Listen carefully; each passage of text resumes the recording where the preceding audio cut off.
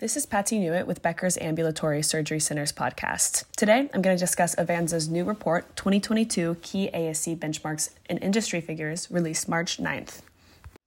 The report uses data based on information available as of January. It's a compilation of recently published ASC benchmarks and industry figures. The report found that cardiology is the fastest growing ASC specialty. In cardiology, musculoskeletal specialties, and urology are the ASC specialties that received the highest estimated Medicare payment increases in 2021. The national average of specialties served per ASC is 2.84, the report found, and the annual ASC growth rate is 2.5% in 2021. The report also found that 60% of ASC ownership is physician only, and 17% of ASC ownership is hospital physician, and 13% is corporate physician ownership.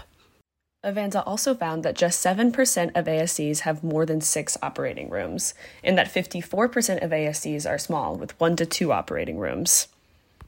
Lastly, the report found that supply costs make up a median of 28% of an ASC's revenue, and salary and wages make up 29% of ASC's net revenue at the median.